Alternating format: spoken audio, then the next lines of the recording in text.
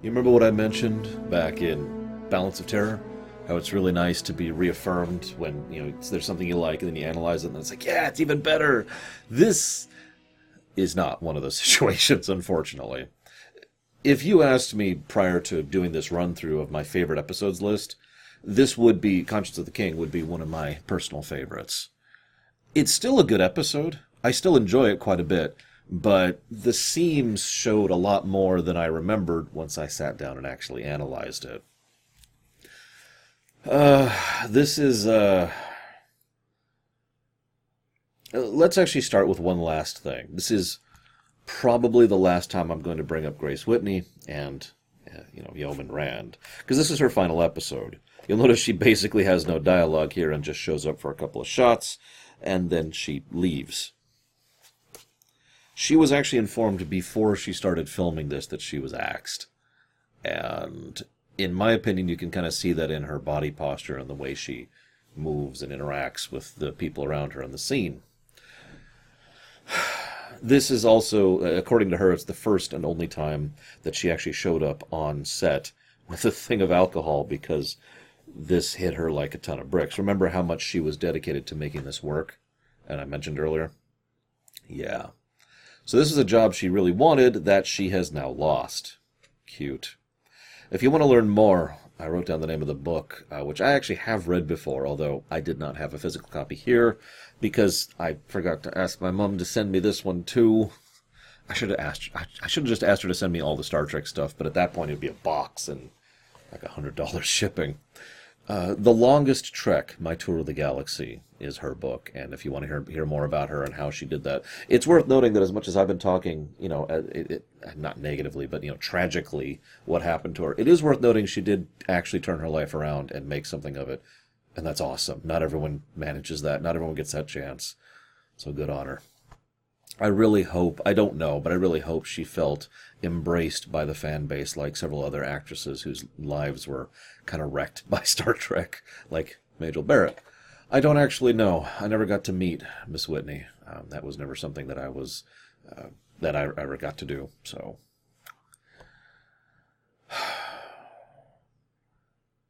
Barry Trivers, which I'm probably pronouncing wrong, is the person who wrote this. It's the only episode he wrote. And Gerd Oswald directed this, and this is one of two episodes he directed. I just keep pointing this out.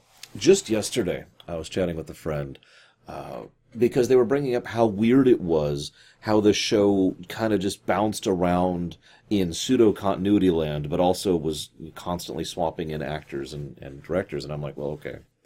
And I mentioned to them that my research into this has uncovered the idea that they just kept cycling in new people. Near as I can tell, this is something that they were doing because of the unique way they were producing stuff. The fact that while I am going in production order, most of the episodes I have discussed, even up to and including this one, were all being filmed and made within just a couple of months of each other. Basically, doing what I do right now in real life. I sit down and I produce all my content in one giant chunk for the YouTube side of things. And then the post and the editing and that happens kind of, afterwards, and then it goes live a year later. So it's kind of a similar thing. But I feel like that's one of the reasons why they cycled people in so much. Who's on the set? Who's in the studio today? You. Could you come do this?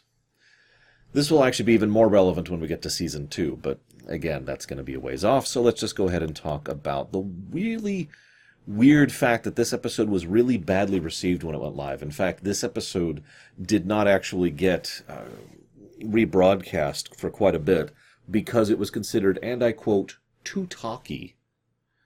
Now, you can say whatever you want about that one. I obviously disagree. I do still like this episode. It's just not as good as I remembered.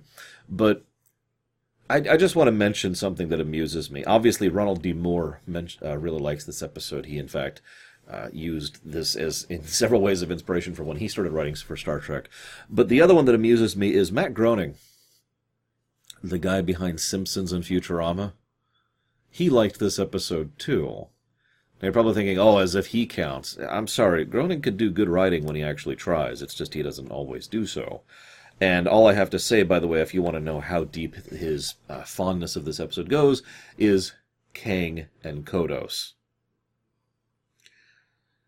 So then we have a really weird cold open into the episode proper, and some music which just kind of feels strangely out of place. It's like, here's this play, and then, I swear, that's Kodos the Executioner.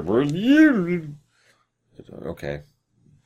So, this guy lured Kirk over here under false auspices. Hey, I've come up with this new synthetic food which will totally be able to help this other colony. Don't you already use synthetic food? Like, isn't that what those food cubes are? I mean, it's not been stated explicitly, but I'm just wondering why the Federation has issues producing food. I mean, I suppose I could also point out the fact that as going far back as, say, Enterprise, which I know, I'm not supposed to count, they already had the way to restructure stuff into food, but, okay, whatever, let's just move on. They also have an Arboretum on board. Like, you can't tell me that, whatever, let's move on. So then we get the worst scene in the episode. No, I'm serious. It's when Kirk meets with Tom, and what happens is bad screenwriting, like 101. There's a lot of as you know. There's a lot of really clunky exposition in addition to the as you know. And nobody actually acts like a human being around each other. In fact, they seem to be talking out the script. You know that thing when two people are talking to each other, but nothing they say lines up, so it's just like two parallel conversations going at the same time? It's kind of that. This also is when we find out that only 8 or 9 people saw Kodos, which is stupid, amongst a people. I know what you're thinking. Well, it's only 8 or 9 amongst the 4,000. Yeah, a governor of a town, let's call it what it is, of 8,000 people, and of the 4,000 remaining, only 8 or 9 ever met the guy? That's nonsense. I literally know more people than that in my apartment complex, and I'm not exactly going out every day, you know? Sure. Then we find out he goes up to the ship after this. I'm sorry. I guess I want to dissect this scene a little bit more. It's so bad. I don't know what to say other than he repeats information Kirk already knows, which itself is a stupid premise, and then Kirk repeats information that he already knows, which itself is a stupid premise, and then Kirk's like, fine, whatever, I gotta go. Now, the episode does start to pick up a little bit, because Kirk goes back up to the ship and gets the exact same exposition from the computer, which irritates the crap out of me. I'm sorry, it's just, you are literally doubling down on exposition. You could have axed the Tom scene or done it differently and then had the exposition here. We don't even find out about what exactly he did until much later in the episode. That reveal is saved until Spock reveals it to McCoy. So it's not like you can't do proper revelation of past events, it's just you decide to double down. By the way, this is not the last time they double down on the same bit of exposition. Anyways, that being said, as much as this is irritating, what it does do is it establishes something very important. This is a Kirk episode. Very, very, very much a Kirk episode. And he has not let go at all. And that's the point. The fact that he has not reached a point where he is comfortable with moving on. Because he hasn't. Because it's still there and it's still haunting him. That's why he's looking into it. And that's why he decides to go after the Brendel Star and make sure to, get them on board and blah, blah, blah, blah, blah. A couple tidbits here. First of all, they have a photograph of Kodos. Why do they need eyewitnesses? Like, it's a huge plot point that they need eyewitnesses. Not only do they have a photograph of the guy, they have a voice record to match him later. Why do they need witnesses? So that's 2 times that's stupid. So he heads down, goes to this party, starts flirting with what's-her-face. Do you think, I know what the episode says, do you think Kirk was fishing for information or actually flirting with her? Or both. They're not mutually exclusive. Now, the reason I kind of prefaced that was if you're paying attention to the episode proper, you'll notice that Kirk says it was one, then the other. That originally I was just using you to get to your father, but then I truly fell for you and you're so amazing, and then there's that bit with McCoy at the end. I don't buy it for a second. Ignoring the fact that there's nothing really engaging or interesting about her, to be completely blunt, other than her appearance, there's also the fact that this lady is cuckoo for Cocoa Puffs. Now, I'm not going to get into that because that's a whole other conversation, but the point is, No. But, as ever, I am curious of your thoughts and what you have to say about it. So he flirts, they go out to the garden, a.k.a. the usual exterior soundstage that they always use. Tom's dead! No! No! I'm super shocked by this. We'll never see his weird face thing again. Kirk goes back up to the ship, and this is a really weird part. I just keep pointing out nits and problems with the first half of the episode, because the next thing that happens is she beams on board. She doesn't ask to be beamed on board. She doesn't schedule it. She's just there, like she beamed up of her own choice and volition. There's all kinds of reasons why that shouldn't work that way. And then she goes to the bridge, and he puts her through a song and dance to request that she basically make her beg him and also barter with him in order to be able to get the thing. Now, that actually all lines up. Not because of any weird thing, but because of the fact that he wants to make sure that she doesn't realize he has arranged this circumstance. Then something interesting happens. Spock, he's all smiles, he knows all that, until she leaves. The second she leaves, he then is much harsher, much more cold, and actually gets very close to the point of being outright rude to Spock.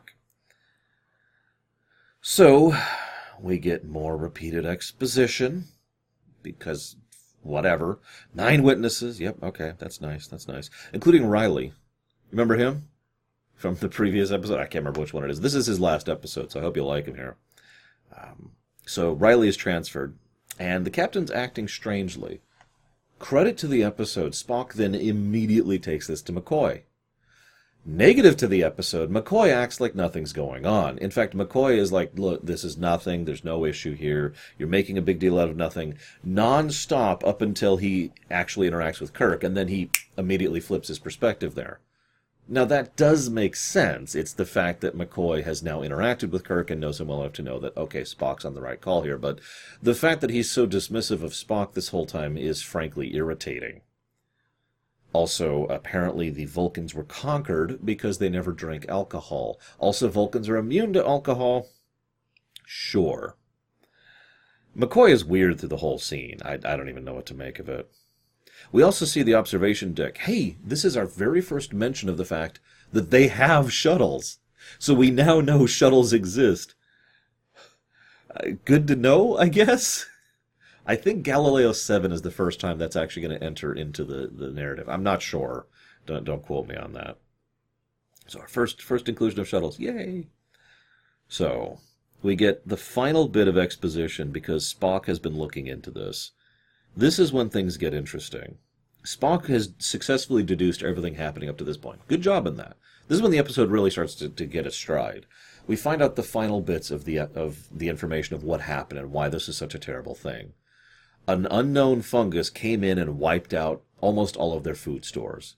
They suddenly had very, very little food, and everyone was going to starve to death horribly.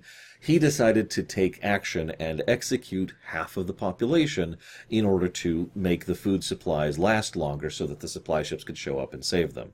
Now that's horrible. Pragmatic, but horrible. There's a niggle added in there. Eugenics. He selected the people who were more useful, more necessary for the survival of the colony, according to his own personal perspective on how eugenics work.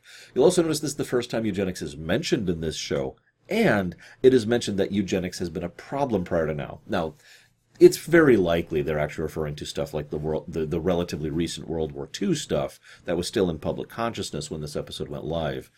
But with the advantage of hindsight, we can now see how this actually probably was referring to the so-called Supermen and Khan's time, right? The eugenics wars. Interesting how this all lines up, mostly because of adapting after the fact. Anyways, so that's actually kind of an interesting thing, isn't it? From a purely coldly calculated, pragmatic perspective, what Kodos did was correct. He selected the people who were most useful for the survival of the colony and killed the rest in order to spare them. Killed them quickly. They actually make a point of this. Killed them quickly and killed them without pain.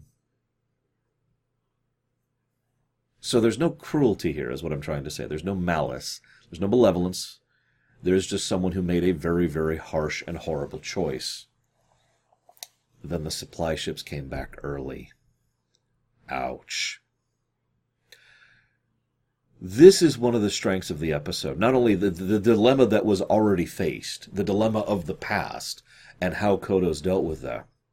But the actor, who we haven't even met yet, really, other than the cold open, he really sells just how much this has haunted him since then.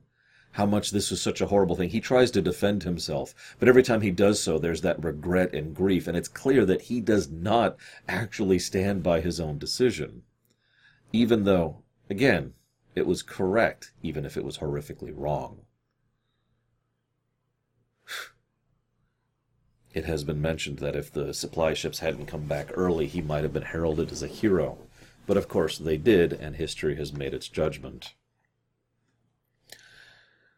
So, this then leads to Riley. Riley nearly gets killed. You know, he's like, oh my gosh. See, because he's been transferred to engineering. There's the food cubes. It's always the food cubes. Every freaking episode is the food cubes. But he's also got his thing of milk. And someone uses a spritzer bottle to poison. I'm sorry. I know, low budget, but come on. Can you imagine just carrying some poison around? Bad kitty, bad. Oh, shoot. Anyways, so... I'm sorry. So Uhura sings to him. This is actually kind of interesting. At first, I was irritated by the singing section. No offense to Nichelle Nichols. She's a good singer. It's just, it seems like an unnecessary point of the episode until I realized it was actually mandatory because it's the only reason Riley lives. It's nice to not see a red shirt killed for once, but again, the only reason he lived is because he had an active comm open to the rec room. And because of that, he was able to cry out for help. They were able to get there in time and save him. And they almost didn't, even with that. Nice little touch. It's not like the episode is incapable of subtlety. It's just, it takes to the second half. Speaking of which, we are now officially at the second half of the episode. Kirk, Spock, and McCoy have a big confrontation. And Kirk snaps at Spock. It's my business. It's my personal affairs. And it's funny because McCoy comes to Spock's defense. This is his job, and you know that. And Kirk pulls himself back for a second. It's like, you're right. But this is just supposition. And Spock's response is actually a great quote. Forgive me, but I love this quote. Captain, even in this corner of the galaxy, 2 + 2 still equals 4. His logic is unassailable. Now, in fairness, logic, as I myself have said many times, is a route to a truth, not the route to the truth. Nevertheless, logic is an excellent baseline, and Spock's logic tracks very cleanly here. This is also, there's this wonderful bit. I need justice, and the people need justice. And then McCoy challenges him. Are you sure? Are you sure you don't just mean vengeance? And Kirk responds, no, I'm not sure. I don't actually know. Well, what if he is Kodos? Do you take off his head, charge it through the corridors? That's not going to bring back the dead. And Kirk's response, no, but it might help them rest easier. This is a really good scene. It's not even the best scene of the episode. You can see why I remember this episode so fondly, because from this point until the end is just pure gold, basically. All my issues and complaints are with the former half of the episode, and the premise, which is stupid, the 8 to 9 thing. That's just ridiculous. But as ever, cloud effect. Bad premise, good episode. So, I'm kind of with this. Anyways, this then leads to the phaser going on overload. What's funny is Shadows of the Empire, a Star Wars book, actually covers this exact same concept. What if you have a structure which has a very damaging and very, very powerful bomb go off in the middle of it? Yeah, imagine someone setting off a thermal detonator in the middle of a Star Destroyer. Because that's effectively what almost happens here, the phaser. Yeah. Very interesting way to try and kill someone, and would have succeeded if not for the fact that they had the disintegration tube to send it off. Or maybe it shuttered it out into space? I actually am not sure about that. Either way, it doesn't kill them. Good. But you'll notice this really pushes Kirk. Again, you'll notice... I actually have a note here really quick. I was going to say, this is the first time a phaser's been put to overload in the Star Trek. Nope, had to correct myself, and I scratched it out. This is actually the second time that happened in Star Trek history, because number 1 did it back in The Cage. It was actually part of the final gambit there. Whether that counts or not is up to you, but this, as far as Star Trek history is concerned, this is still only the second time. Sorry for getting everyone's hopes up for absolutely no reason. Not that any of you actually care when I keep pointing out these firsts in Star Trek history. I'm pretty sure I'm the only one who actually gives a damn about that. But moving on. This pushes Kirk. You notice each step has pushed Kirk a little bit harder, a little bit fiercer, and that's actually a very important part of his character, because from this point onwards, he is getting driven past the point of reasonability. He charges into Kodos's room. You. Are you Kodos? Notice at 31 minutes and 50 seconds into a 44-minute episode, that's when Kodos finally shows up and enters the narrative. Thankfully, and you know I've said this before, Star Trek lives and breathes on its guest stars, and Arnold Moss does an excellent job of him. I'd say he only does 2 lines in the entire work not good. And both of them are actually part of the Shakespearean stuff, not him playing, Kodos. He nails it. The gravity and the strength of his performance, just like I was talking with Alec Guinness a few episodes ago, that helps add the weight necessary. So like Mark Leonard, this is now the second episode I really love that is really enhanced by the inclusion of a guest star whose weight of performance really adds to it. I wonder if that's... I don't actually know. I'm not memeing for once. I don't know if that's going to be a trend. It'll be interesting to see going forwards. Regardless, the confrontation scene is just gold. He dodges all the questions, but when asked, what were you 20 years ago? Younger. Much younger.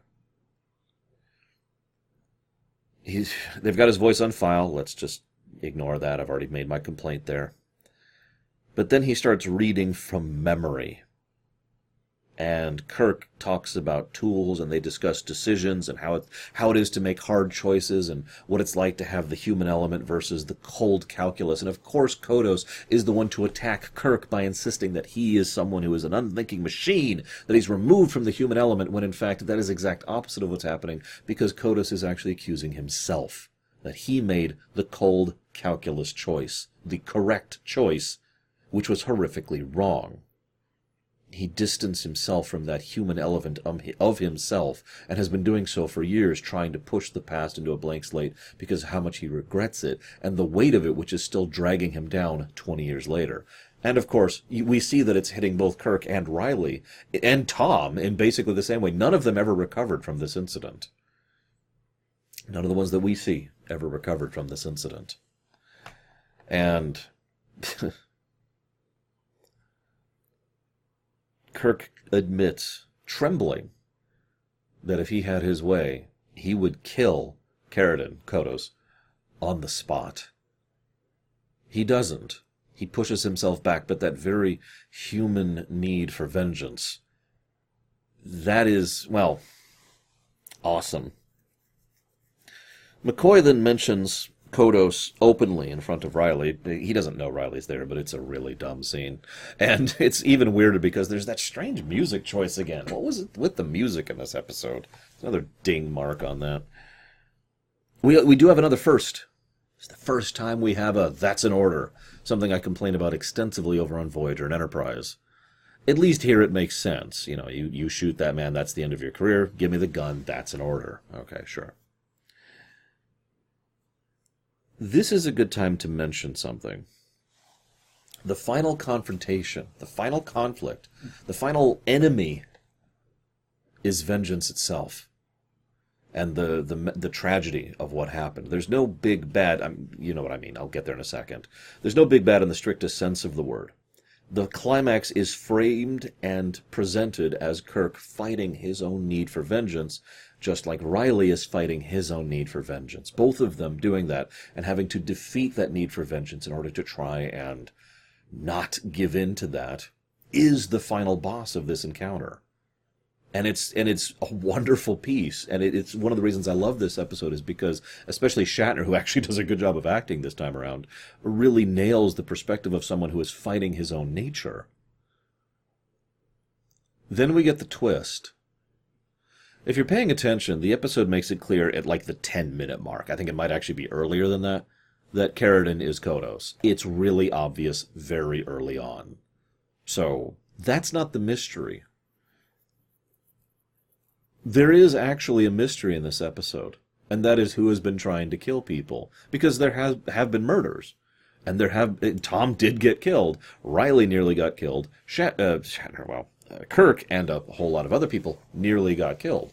People have actually been dying. So there is a mystery here. It's just, it faded into the background in the weight of the actual drama. This is when the final tragedy is unfolded. It was always her.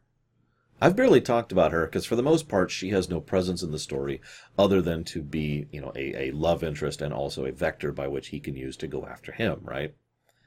Barbara Anderson plays her. And she does a pretty dull performance up until the finale when she admits it's okay, she's made everything go away now.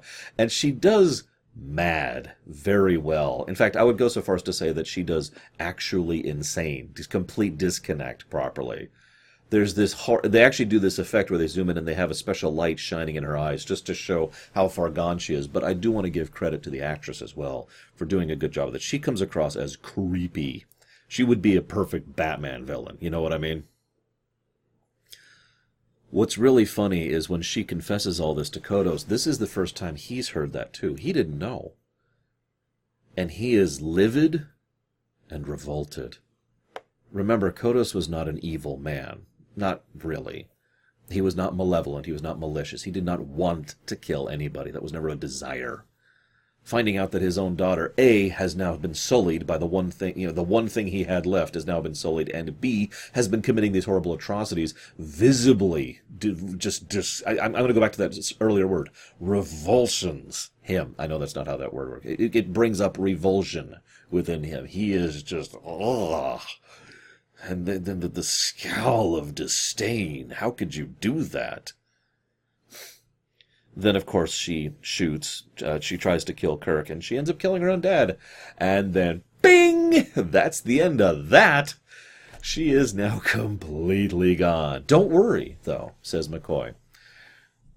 She remembers nothing. She even thinks her dad is still performing. Ouch. That's messed up for two reasons. Or one of two reasons, I should clarify. Either she has really lost it so far that she has basically pulled a Ducat. You know what I'm referencing. Or, and this is even more horrifying, bzzz, remember the whole neural reprogramming? Criminals made right? Yeah. And the episode ends. I think I would rate this one below Balance of Terror, having analyzed both. But I do still think this deserves to be considered one of my favorite episodes of TOS so far. I should start making a list like I've been doing with Enterprise. That's a good idea. I'll do that. Off camera. Don't worry, I won't bore you with typity-typity noises. I hope you've enjoyed my thoughts on this one, guys. I'll see you next time.